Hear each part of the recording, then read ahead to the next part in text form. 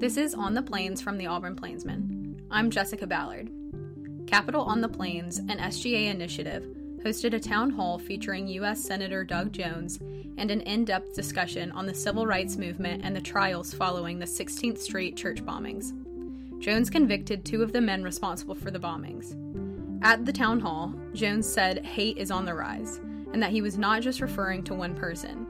He said people have to be more civil and that we won't survive as a democracy if we aren't. In state news, next week, Alabama lawmakers will debate one of the most stringent abortion restrictions in the nation. The House Rules Committee put the bill on the House of Representatives' debate schedule for Tuesday.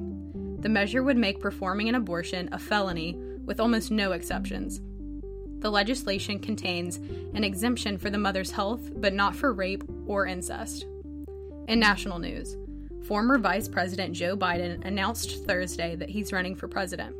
He's seeking the Democratic nomination. In a campaign video released, Biden avoided almost any talk of policy or ideology, signaling that he believes voters will embrace him as a figure of stability and maturity even in a partisan primary election.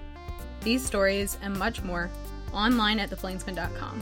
This has been On the Plains.